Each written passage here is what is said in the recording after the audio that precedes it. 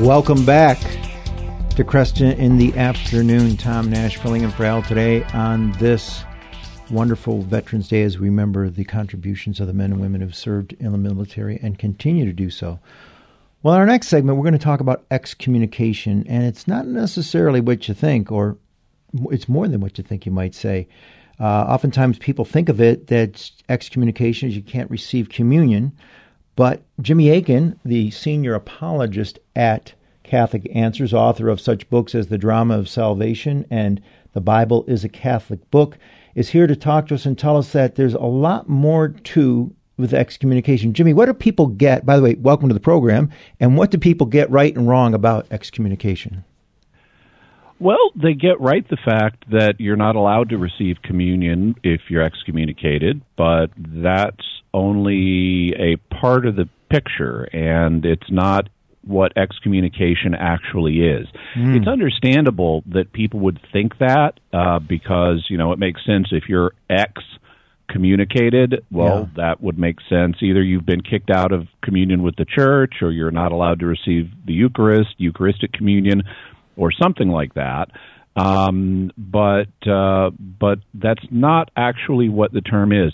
Terms change in meaning over time, and so you can't just look at the origin of a word to figure out what it means. If you could do that, then the word nice, which comes from the Latin word necius, would mean ignorant or foolish, because that's what necius means. But that's not what the word nice means. If you tell your wife she's wearing a nice dress, you better not mean it's ignorant or foolish. No, that wouldn't be helpful to one's marital life.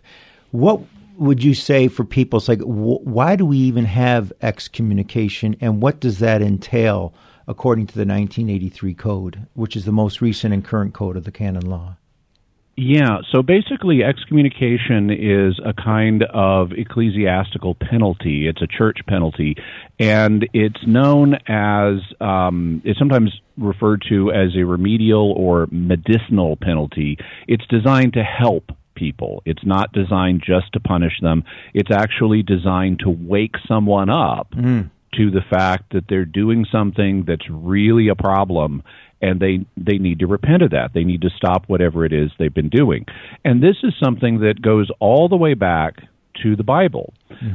We see this principle, for example, in St. Paul's letters to the Corinthians, where there was a particular member of the Corinthian church who was engaging in some sexually immoral behavior that St. Paul says not even pagans do this. Yes. Because what the guy was doing was sleeping with his stepmother. And St. Paul indicated this is a huge problem, and you need to discipline this guy so that he can realize how bad what he's doing is. And then once he's done that, once he's repented, you welcome him back and you console him and you forgive him and so forth. But he needs to be woken up to what he's doing. And that principle has taken different forms in church law down through the ages, but that's the basic principle behind excommunication. If someone's doing something really bad, then they may be subject to excommunication, and then there are certain effects that excommunication has that are meant to help wake them up to what they're doing so they can repent and be fully reconciled. And what would some of those additional penalties be that, for example, someone who is formally excommunicated would undergo or endure to get their attention, wake them up? There are a number of them. Most of them apply to, or many of the effects apply in particular to clerics, to like priests and deacons, because they have a broader life in the church. They, they celebrate the sacraments and so forth. So, for example, if an ordinary person is excommunicated, he's not allowed to receive the Eucharist or the other sacraments. But in the case of like a priest, he's not only not allowed to receive them, he's also not allowed to celebrate them for other people. And so that would be one difference between how excommunication can affect ordinary people versus clerics. Some of the other things also apply in particular to clerics, like they have authority. For example, a pastor will have authority in his parish to make certain decisions, and if he's been excommunicated, then he won't have that ability anymore. Some of this gets into kind of technical waters, but the basic thing that will impact most people if they're excommunicated is they're not able to receive the sacraments, including the Eucharist. But that doesn't mean they're kicked out of the church. No, and also, I'm sorry, continue. That they're not kicked out. They most definitely are not kicked out of the church. That is not one of the effects that excommunication has in canon law. If you read the canons on the effects of excommunication, that's just not there. And so you're still a Catholic, you're still a Christian, you're not kicked out of the church, your baptism is not undone. If you're excommunicated, you just are having kind of an ecclesiastical timeout to help you understand what's happening and what you need to do to fix the situation. And for example, God forbid, I'm excommunicated. I could not go be elector as I currently am. I couldn't hold certain offices because that itself could cause further scandal, could it not? If I were doing something that warranted an excommunication, which if that were the case, I would have done something probably publicly scandalous, and therefore allowing me to read at the Mass would be further of a problem. Right. That's one of the effects of excommunication is a person cannot have any ministerial participation in Mass or in other liturgies. So if you're a lector, you couldn't be a lector. If you're an extraordinary minister of Holy Communion, you couldn't distribute Holy Communion and so forth.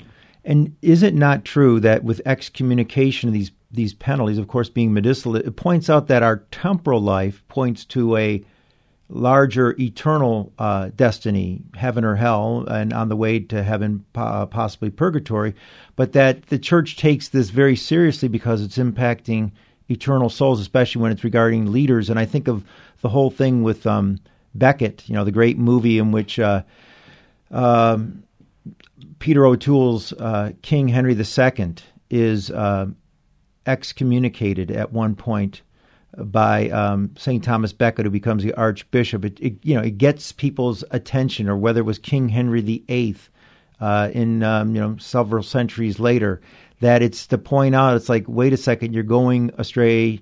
You need to get their attention, and not just for their attention, but also so that others aren't led astray, yes?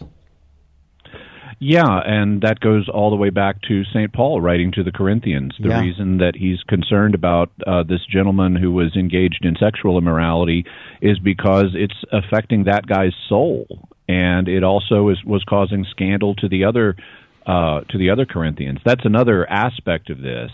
Is not only is it meant to wake up the person to their need to repent, it's also meant to warn the rest of the community that this behavior is not acceptable and it will endanger you and your salvation. I guess that could also bring a distinction between a late sententiae, automatic excommunication, where if somebody's done something, God forbid, like an abortion, and the Church trying to take a strong stand on that because, unfortunately, the world is not. But that if somebody might not know about that, it may be between a person and their priest. But when you have a ferende sententiae, that's needed to make it public because there has been some kind of it's become more known, the wrongdoing. Yes? So you refer to a couple of different ways that excommunication can take effect. The first is what's sometimes called late sententiae excommunication. It's also sometimes called automatic excommunication. And in this kind of excommunication, if a person knowingly and deliberately does the act, whatever it may be, and you mentioned having abortion, then the excommunication would take effect just automatically.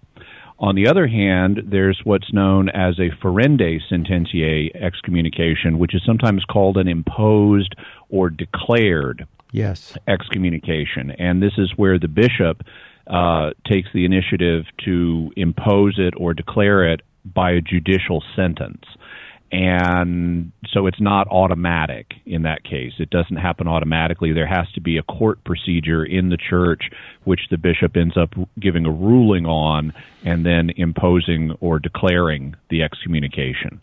But there are a lot of things, and the difference between those is not necessarily the gravity or the seriousness of the offense, although that is related. But one thing that people should be aware of, especially regarding abortion, because abortion is very common in our society, and a lot of people have no idea that there's an excommunication attached to it. And so if we mention, yes, there is one for abortion, people may be afraid, well, does that mean I'm excommunicated? Because years and years ago, when I wasn't practicing my faith, I did this, or I was involved in an abortion, or something like that. And the answer is no. There are a whole bunch of conditions that will prevent an automatic excommunication from taking effect. And one of them is simply not knowing that there was an excommunication attached to this offense. So even if someone did have an abortion, if they didn't know that there was an excommunication attached to that, that person is not excommunicated, and they don't need to worry on that score, although they would, if they haven't already, need to go to confession. Yes, and you make some further good distinctions, Jimmy, and thank you for doing so about that. The full knowledge, complete consent, that there are three parts to a mortal sin, not just the matter, the choice involved, but the knowledge and the consent to which you make that choice. And so people need to realize that if they have something done gravely wrong, that, it's always good to err on the side of caution, as you say, go to confession, but not to write somebody else off and to think, hey, they're gone or whichever, and also not to fall into despair and think that you've done something that can't be forgiven, because our Lord, after all, even when we speak about, aside from our Lord is the good shepherd, and the excommunication or any other penalty of that nature, of a medicinal nature, is to get people to reconcile. So it's showing how our Lord is, through his church, reaching out as the good shepherd. And we should mention a little bit about how, if someone has been excommunicated, how does that get removed? Yes. Well, it depends on the crime they committed. I mean, one of the things that there is an excommunication for is physically attacking the Pope. Yes. So if you physically attack the Pope, well, then you're going to need to get the Pope himself to lift that excommunication under ordinary circumstances. But for most things, all you need to do really is go to confession and explain what you've done, and the priest can either absolve you and lift the penalty of excommunication right there, or he may need to check with the bishop and get the bishop involved, but that's the basic step. Just going to confession, explaining what's happened, and the priest can take it from there. Also, in cases where a person is dying or where there's urgent necessity, the priest himself can do it, even if you had attacked the Pope. If you're about to die, or if it's not possible to reach the Pope and there's an urgent necessity, the priest himself can just do it. So the church makes sure that there's always the ability to give mercy to those who have repented. Showing again that our Lord is the one, the good shepherd, who goes out and looks for the lost sheep and continues that ministry through his one holy Catholic and Apostolic Church. Jimmy, how can people stay in touch with you? They can go to Catholic.com, where I work at Catholic Answers, or they can check out my personal website, JimmyAkin, AKIN.com. Thank you very much, Jimmy, for joining us. The essay article is Excommunication. It's Not What You Think. You can read it at Catholic.com. Back in a moment.